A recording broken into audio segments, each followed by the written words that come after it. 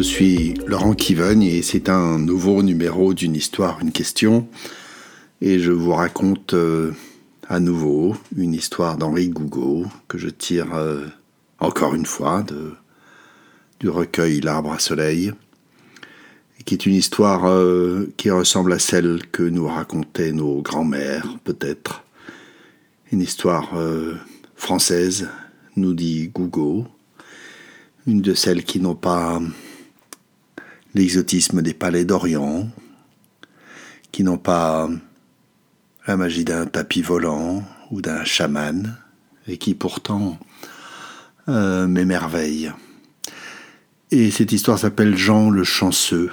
Jean-le-chanceux était un jeune homme, fils d'un sabotier. Il s'ennuie. Un beau jour, il décide que le monde l'attend. Il a 16 ans. Il dit au revoir à son père, à sa mère, et il va par les chemins. Il marche pendant des heures, tout à ses rêves de gloire, tout à ses rêves d'aventure, et la nuit tombe bientôt, sans qu'il ait rencontré âme qui vive. Et voilà que un curieux personnage vient à sa rencontre, un homme tout habillé de noir, voûté, courbé, avec du feu derrière les pupilles. C'est le diable, mais Jean-le-chanceux n'en sait rien. « Où y a-t-il un village ?» lui demande-t-il. « Oh, le village est bien à 1 nuit de route. Mais si tu ne veux pas aller plus loin, je suis prêt à te prendre à mon service. Je cherche un domestique. Je paye 100 écus par an, à condition que tu ne saches ni lire ni écrire. » Jean-le-chanceux sait écrire, il sait lire, mais à ce prix-là, dit-il, je veux bien passer pour un illettré. L'affaire est conclue. Ils traversent des forêts, ils traversent la forêt. Ils arrivent vers un château sombre, encaissé au pied d'une montagne. Ils rentrent dans le château. Ils passent par l'écurie où il y a un vieux cheval. « Tu t'occuperas de lui, » lui dit le diable, pendant mes absences, qui sont nombreuses. Et puis, tu garderas le château. Il lui fait visiter le château, et il termine sa visite par une immense bibliothèque, à laquelle, bien entendu, le jeune homme ne doit rien toucher. Puis le diable disparaît dans un éclair, à sa façon. Le jeune homme dans le château vide visite, puis retourne à la bibliothèque et trouve sur le lutrin un livre qu'il commence à lire. Voilà un ouvrage passionnant, dès les premières pages, qui explique comment sortir des pièces fermées à clé, comment se transformer en toutes sortes d'animaux. Le jeune homme se plonge dans cette lecture passionnante. Il en oublie ses devoirs, jour après jour. Il en oublie de s'occuper convenablement du cheval, qui finit par mourir.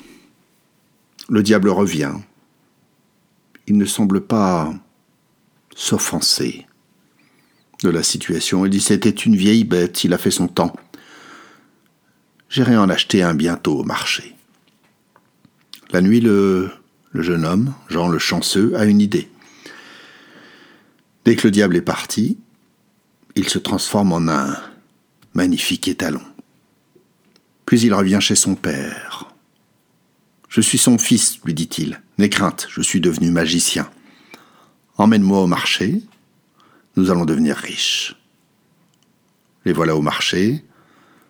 Le diable arrive, voit le cheval, l'achète pour 100 pistoles, une fortune. Puis il le ramène chez lui, en le chevauchant. Et bientôt, le cheval se cabre, l'emmène dans la forêt, et tandis que les branches lacèrent le visage du diable emporté dans la course folle, il comprend que il s'est fait avoir. Il comprend que c'est bien ce jeune homme qui a lu le manuscrit et qui est en train de le promener. Alors, Criant un juron, il se transforme en loup et poursuit le cheval. Au moment où il lui saute à la gorge, Jean-le-chanceux se transforme en hirondelle. Il crève le feuillage de la forêt et s'envole dans le vaste ciel. Le diable se transforme en épervier et vole à sa poursuite. Ils sont là, là-haut, aller et venir dans cette course folle, dans cette course pour la vie. Soudain, le jeune homme se transforme en un diamant qui tombe dans le corsage d'une bergère qui était là dans le pré. Le diable se transforme en un grain de blé, suit le même chemin. La belle étonnée secoue ses jupes, secoue son corsage, les voilà sur l'herbe. Le jeune homme se transforme en coq et qui croque le grain de blé. Le diable est vaincu. Puis il épouse la bergère, car on ne transperce pas le corsage d'une belle sans en garder un merveilleux souvenir. Voilà, c'est la fin de cette histoire. Réfléchissez si elle vous fait venir des pensées, des réflexions. Nous ne sommes plus habitués finalement, en tout cas moi je ne me sens plus habitué à ce genre d'histoire qui, au fond, est toute de mystère. Et un mystère que j'ai envie de laisser entier. Mais deux choses me sont venues.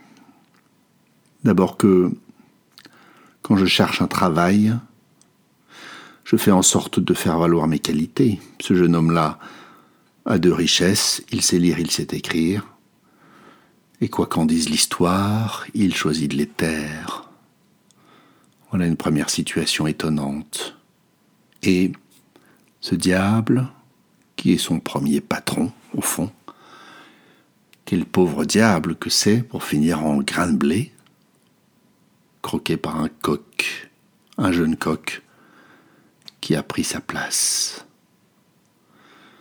Et voilà ce que ça m'évoque au fond, la roue de la vie, et je me demande quand ce jeune homme verra lui aussi un autre jeune homme venir à sa rencontre, et peut-être à la fin le croquer, et qui me croquera moi. Voilà, c'est la fin de ce numéro. Cliquez, partagez, à bientôt.